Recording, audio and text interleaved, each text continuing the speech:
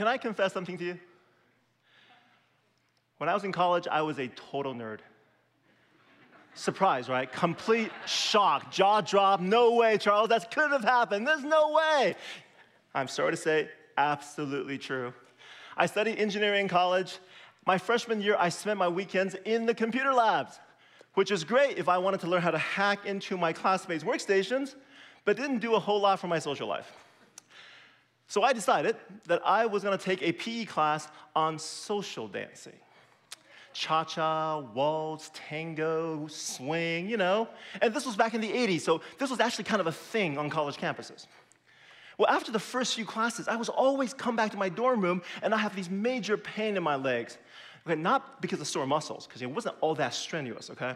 No, the pain came from bruises, where I would just bang my knees repeatedly into my partner's knees, and then my toes would be black and blue from being stepped on repeatedly. Of course, you should have seen her toes, okay? No, it turns out the biggest problem with social dancing is the partner. It wasn't that hard to learn the steps, right?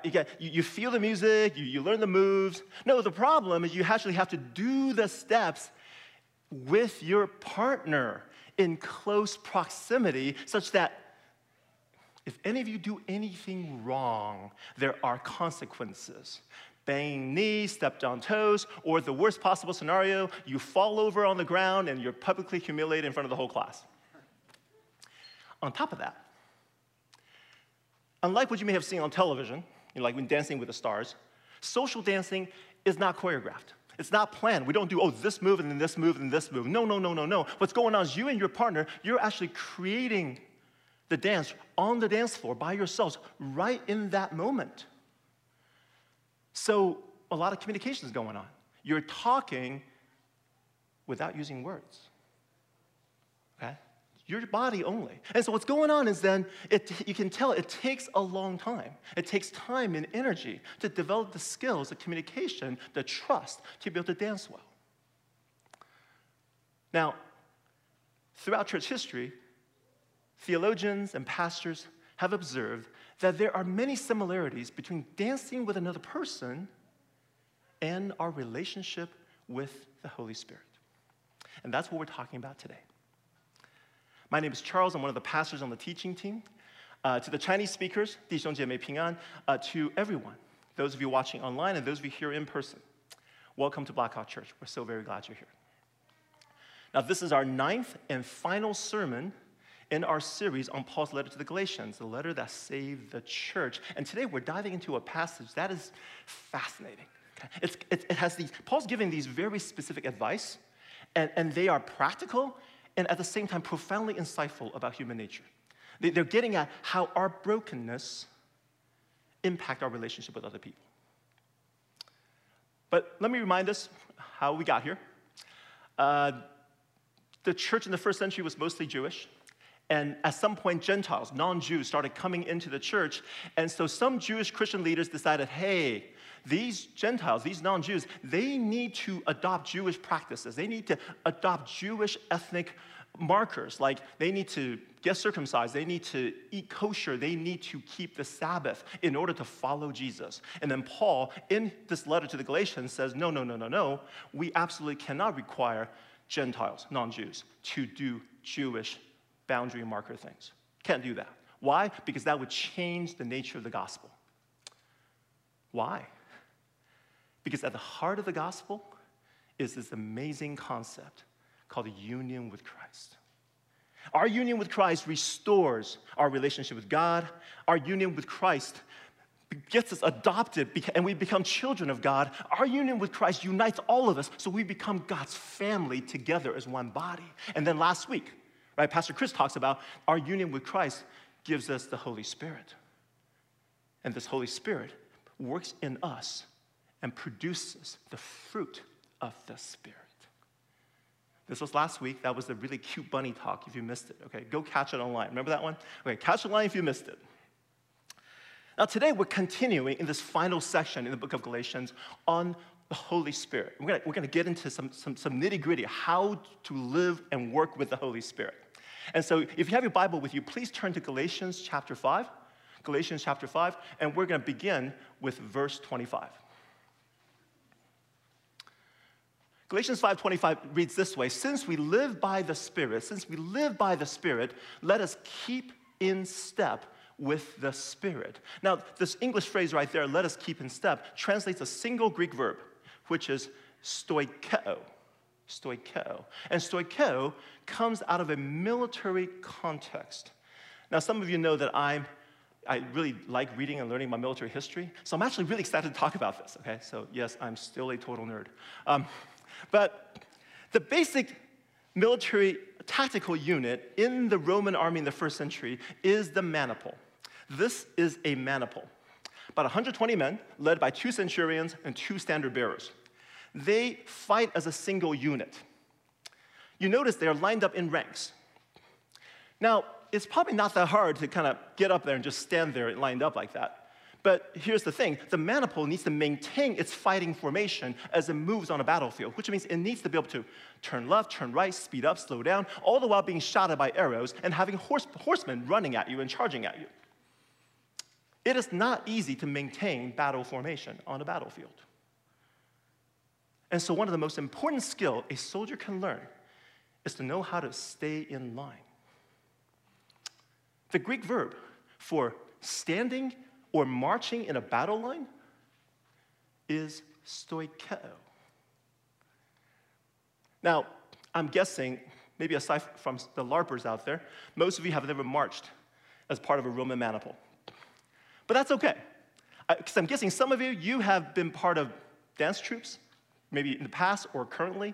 Some of you have been part of marching bands. It's the same concept, right? You have a leader setting the pace or the music, and then you're kind of sensing other people, and you're adjusting constantly, right? If you go too far apart, what happens? Well, you got to close that gap. But if you get too close, well, you got to separate, or otherwise you're going to tangle and run into each other. Somebody is setting the pace, somebody is leading, and then there's a whole group of people following, and then sensing, adjusting for each other in order that the whole group can move together in sync in one direction.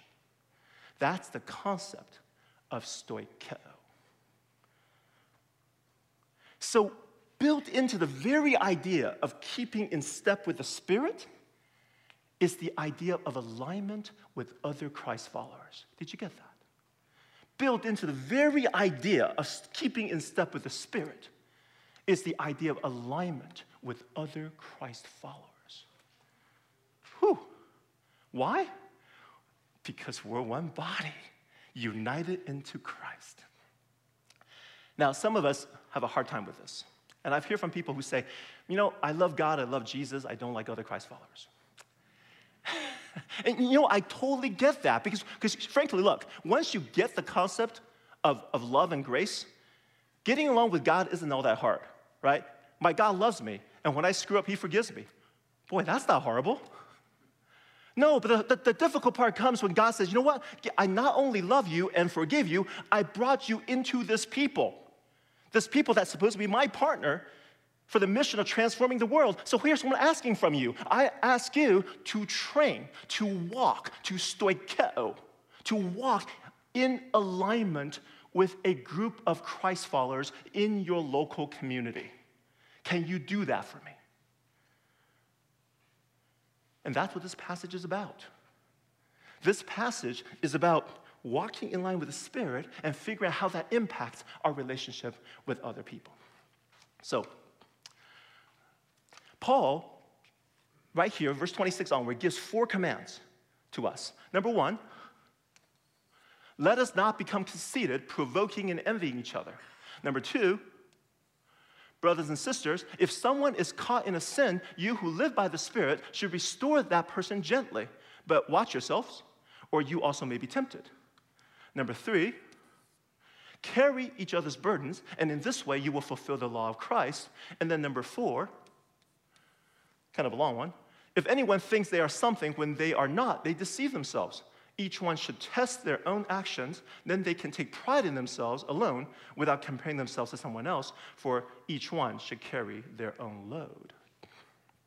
Now, some of you probably noticed that my paragraph break here is different from that of the NIV, and I also omitted verse 6. And if you're interested in why, come to the webinar tomorrow night. 4 commands. These 4 commands get at how our brokenness connect with our relationship with other people. And I want you to notice a few words here, a few phrases here, right? You see words like conceited, or envying, or thinks they are something when they are not, or deceive themselves, or comparing themselves to someone else. See that? You notice these words, right? These words, they're getting at something basic about us humans. And that is this. We human beings use other people to feel good about ourselves. I'm going to put it bluntly. Okay?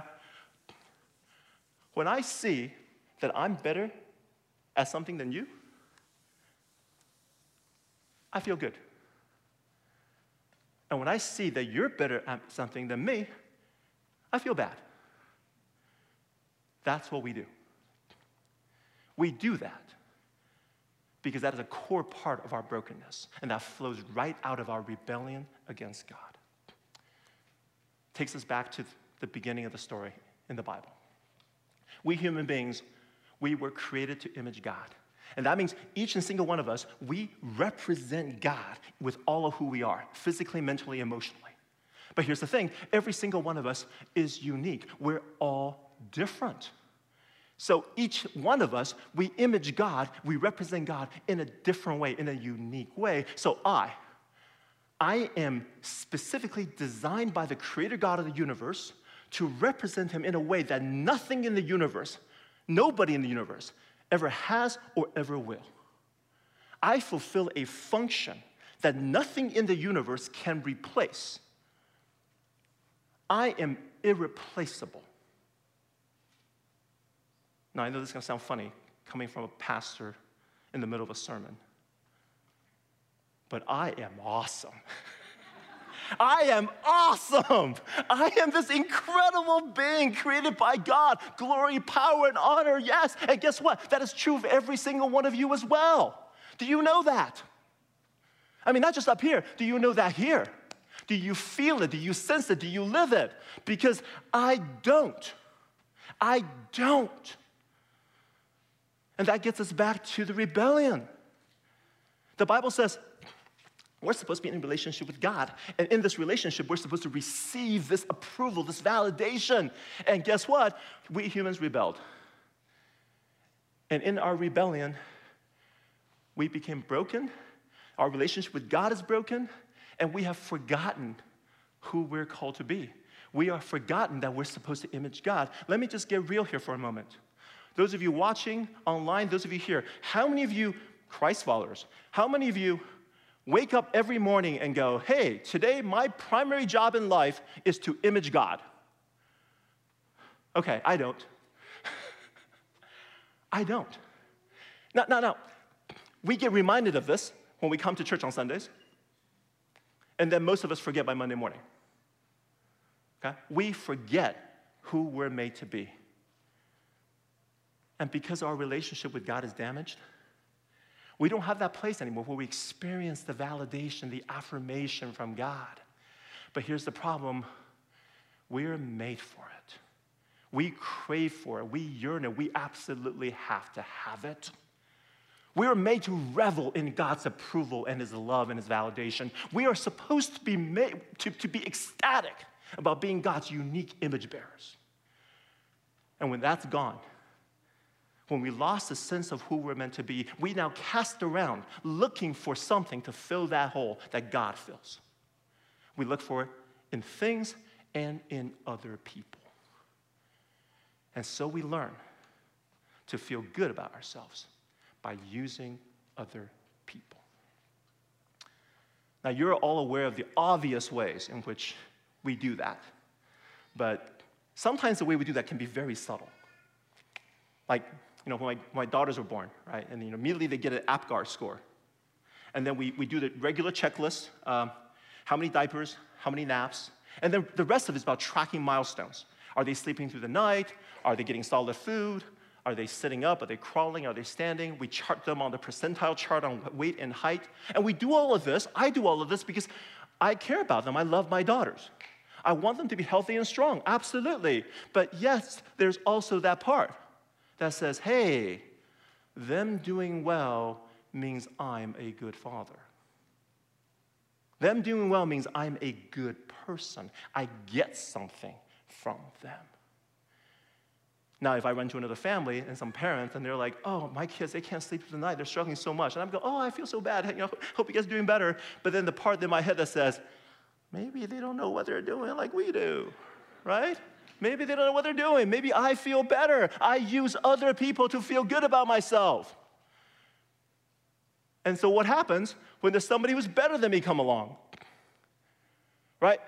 Doing something that I'm supposed to be good at, doing something that I focus a lot of time studying to do, and they do it better, what happens? Well, first of all, I celebrate them. I go, oh, that's awesome. That is great. But there is that voice in the back of my head that says, you know what? Maybe they'll screw up. You know what I'm talking about. Maybe somebody who's funnier, maybe somebody's more popular, maybe somebody's more good looking, maybe somebody with a better Instagram account. Either way, okay, we're competing. We're using other people to fill that hole that God's supposed to fill. And Paul says, no. Paul says no. Only God is supposed to fill that hole. We need to let God be God in our lives. Galatians chapter 4. But when the set time had fully come, God sent his son, born of a woman, born under the law, to redeem those under the law, that we might receive adoption to sonship. Because you are his sons, God sent the Spirit of his Son into our hearts, the Spirit who calls out, Abba, Father. Because we are united with Jesus, we gain status as children of God. Okay? And here we recover that knowledge. We recover the knowledge that, yes, we're supposed to be God's unique image bearers. We're supposed to be this awesome creation. And yes, we're supposed to celebrate. I am awesome, and God thinks so too. And the problem, we know it here, we don't know it here. And so what happens? God sent the Spirit of his sons into our hearts. The Spirit comes into our lives, and he's working with us, reminding us, hey, remember, created the image of God. You're created in the image of God. You're God's sons. You're God's daughter. He's coaching us. He's training us every day of our lives. And you notice, it is the Spirit in our lives. He comes into our hearts, and he's the one calling out Abba, Father. He's the one that's pushing me to say, Abba, Father, Dad, I am your son. I am your daughter. I do not need validation from anybody else. And that's what our passage today is talking about. It's this new way of life in which we have received the Holy Spirit, and the Holy Spirit is reorienting our relationship with the people around us. And so we get back to Galatians 5. Some of us are conceited. Some of us, we build ourselves up by feeling superior to other people, right? We provoke other people. We bully other people. Why? Because we want to feel the power. We want to feel the good. And some of us, well, we envy each other. Because when we compare ourselves to other people, sometimes you're going to run into people who's better than you at something. And what happens? Well, I meet you. Gosh, you're better. I feel crappy. I don't like you. And Paul says, look, if you're keeping in step with the Spirit, you're aligned with other people, all of that stops. The next command, in the same vein, brothers and sisters, if someone is caught in a sin, you who live by the Spirit should restore that person gently. What is the typical response we have when we hear that another Christian, maybe a prominent Christian, has stumbled in a serious sin? What's the response? Hypocrite. Judgment, condemnation. And why are we doing that? Because now we're superior. We feel good. And Paul says, those who live by the Spirit don't do condemnation, don't do judgment. No, they do gentle, restoration. Because gentle restoration recognizes the sin, but is focused on the person because that person is a unique image bearer of God. But Paul says, look, watch out, or you also may be tempted. He's not talking about being tempted to do the same sin. No. Paul's getting at this temptation to use other people. You know, like, I'm gently restoring this particular sinner. What's my response? Oh, wow, look at me. I am the spiritual leader who is able to gently restore this sinner. Ooh. And Paul's like, man, this is so pervasive. This is so basic to who we are. We're always using other people to feel good about ourselves. And Paul says, no, we need a fundamental reorientation to how we live and how we interact with others. So, command number 3, carry each other's burdens. Carry the other person's burdens. Fundamental reorientation. Do I interact with others to get something?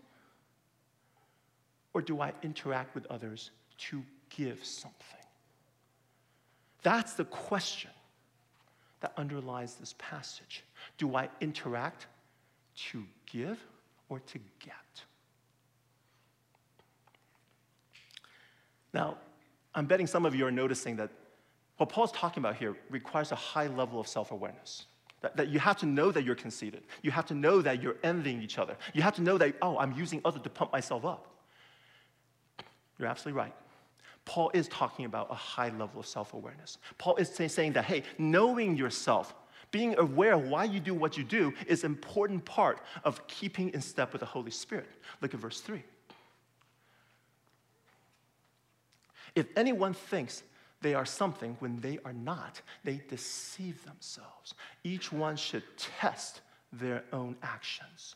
Then they can take pride in themselves alone without comparing themselves to someone else, for each one should carry their own load. What is Paul talking about here? 3 things. Number 1, know the truth about yourself. Are you willing to find out who you are? Are you willing to see yourself the way God sees you? I think many of us don't. Many of us, we carry an image of ourselves in our own head, and we like it that way. And Paul says, what's the point of lying to yourself? What does that accomplish? And so number 2, test your own actions. And Paul here is talking about taking proactive steps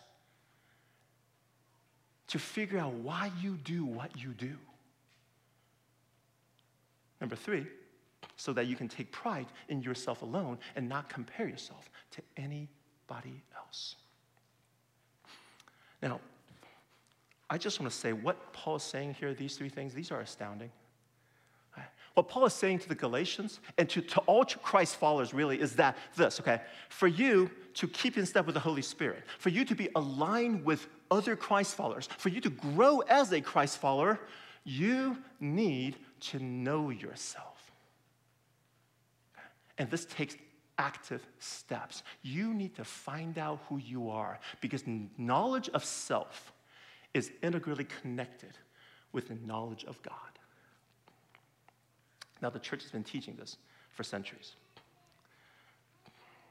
St. Augustine, in his soliloquies, writes, "O unchanging God, let me know myself, let me know you." St. Teresa of Avila writes, "Self-knowledge is so important that even if you were raised right up to the heavens, I should like you never to relax your cultivation of it." And finally, John Calvin, in the beginning of his Institutes, writes, "Without knowledge of self, there is no knowledge of God." Without knowledge of self, there is no knowledge of God. Now, most of these writers, when they're talking about the knowledge of the self, they're talking about our understanding of our human brokenness. I mean, Augustine was famous for this. He writes this entire book called Confessions, where he's just meditating on the brokenness of his own soul. But the big idea is this.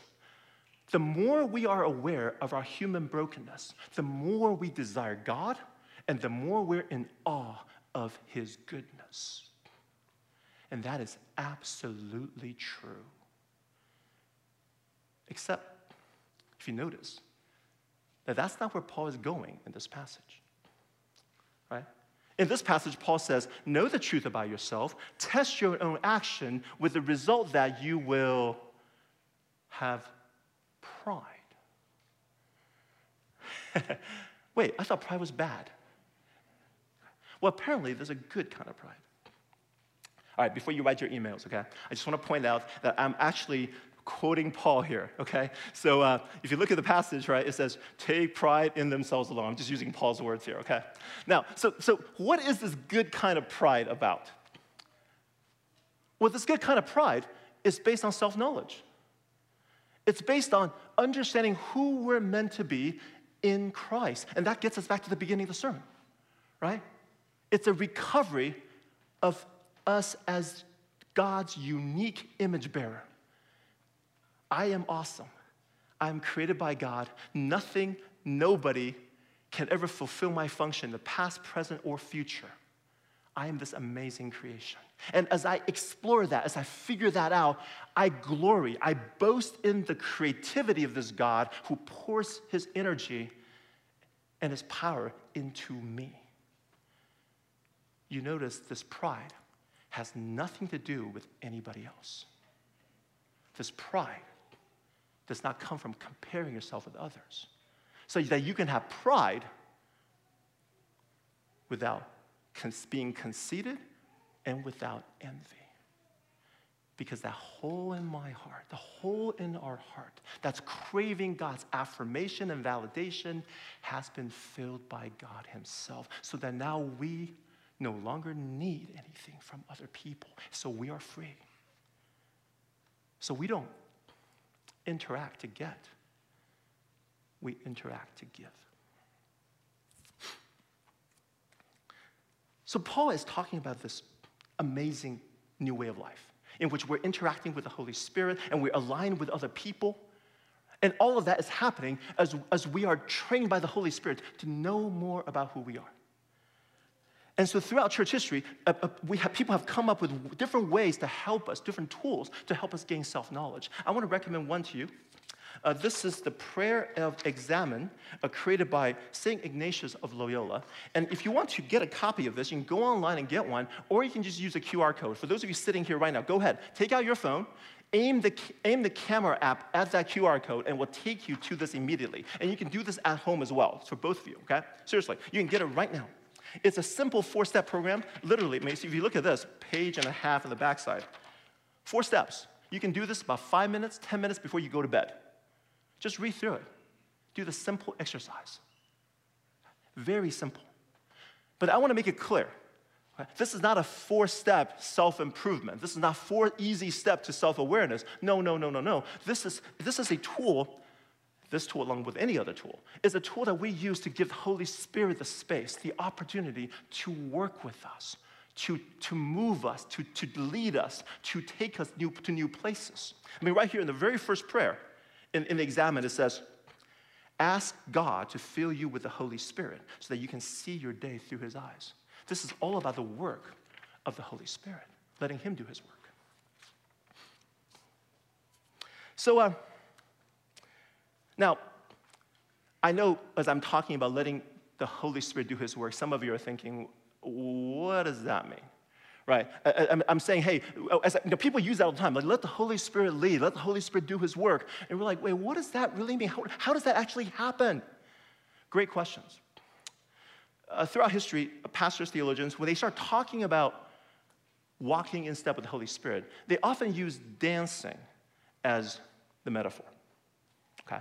Dancing is a metaphor. They use dancing. Then they say, hey, dancing with other people teaches us a lot about what it means to walk with the Holy Spirit. So today I want to kind of show you. I want to do a demonstration here. Okay. So I'm going to ask my wife, Serena, to come onto the stage. And now, Serena took social dancing in college.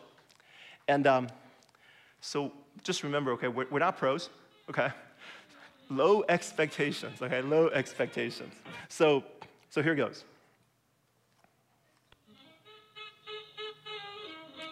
So we're doing jive, or maybe an East Coast swing, okay? Now, here's the thing to remember about dancing, is that it's not choreographed. I'm leading, Serena is following, which might be the only place in our marriage where this happens. But here, she does what I tell her to do. See, I told her to do that. Now, how do we actually do that? Well, I'm communicating, but not by words. Right? I don't say, hey, we're gonna do a little, a move right there. No, I don't say that. I communicate it with hands, gestures, pull, push.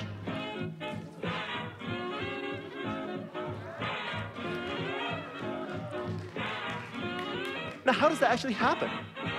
Well, sometimes we can screw up, right? I mean, sometimes I'll do something that's not clear enough, and then we'll just crash into each other. Hopefully, not today.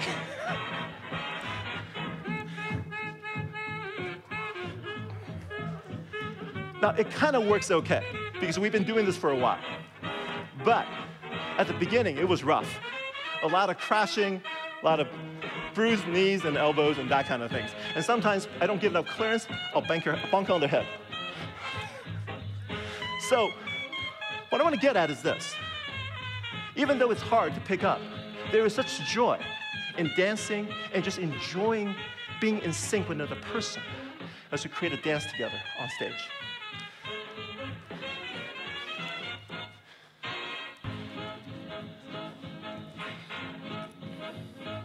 That's not fair. Thanks, Tony. I owe you one.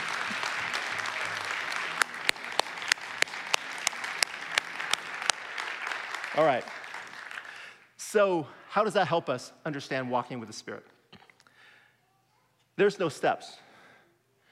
It's not choreographed. The Spirit is leading, and we have no idea what's going on. And so at the beginning, when I first heard about this dance metaphor with the Holy Spirit, I go, oh, I can totally relate to that. Because my mind goes back to those early days of learning social dancing and my bruised knees and my stepped on black and blue toes, and I'm going, walking with the Spirit is kind of like that. Was that God or not? I don't know. How do you find out? Take a step. And it works, it doesn't, it doesn't. And you find out. It's a trial and error process. There is no book to help you walk with the Spirit. It's a trial and error process in which you just keep going. And it takes a lifetime. And you're finally going, I think I'm more regularly sensing I'm getting what the Spirit is doing. I'm maybe hitting 20% or 30% or 40%. You grow in that process. It's a lifetime. Some of you who've been through it, you know. And some of us who are at the beginning part of this process, get started because it's fun. There's tremendous joy in moving in sync with the Holy Spirit to create a life together for God and for His glory. And so this section on the Holy Spirit, as well as last week's on the fruit of the Spirit, that forms the final section to the book of Galatians. This Holy Spirit section flows out of the theological center of Paul's letter to the book of Galatians, which is union with Christ. Today is Palm Sunday. 2,000 years ago, Jesus got on that donkey and rode his way up to Jerusalem, proclaiming that, yes, he is indeed the God, the King of the world. And then within 5 days, he would be executed on a Roman torture device. And what Paul teaches in Galatians is that the most unexpected thing happened. As Jesus died on that cross, that act allowed millions of people, right? Some people, thousands and thousands of years living after Jesus, allowed millions and millions of us to join with him on that cross, to die with him, and then to join him in his resurrection. Paul brings it back. He brings back the cross right at the very end of the Galatian letter. He writes, "May I never boast except in the cross of our Lord Jesus Christ, through which the world has been crucified to me, and I to the world." This is Holy Week. We have many opportunities to be reminded of the central reality of our lives. Monday, Thursday service, online, we take communion. The body of Jesus, the blood of Jesus. We eat it, we drink it. We have Christ in us. We are united with Christ. Good Friday service we're doing with the churches on the west side of Madison, we're reminded Jesus wasn't crucified alone. That you, those of us who are Christ followers, we are crucified with Jesus along with him. And then this coming Sunday, Easter, it wasn't just Jesus' resurrection, but all of us in him coming to new life. This is our story. This week is about our union with Jesus. So I want to close our time in Galatians with the theological center of this book, Galatians chapter 2, verse 20. I hope that you are familiar with this verse by now and you know what it all entails, and I really hope you memorize it. But I want to close by reading it together. I have been crucified with Christ, and I no longer live, but Christ lives in me. The life I now live in the body, I live by faith in the Son of God, who loved me and gave himself for me. Let me pray for us.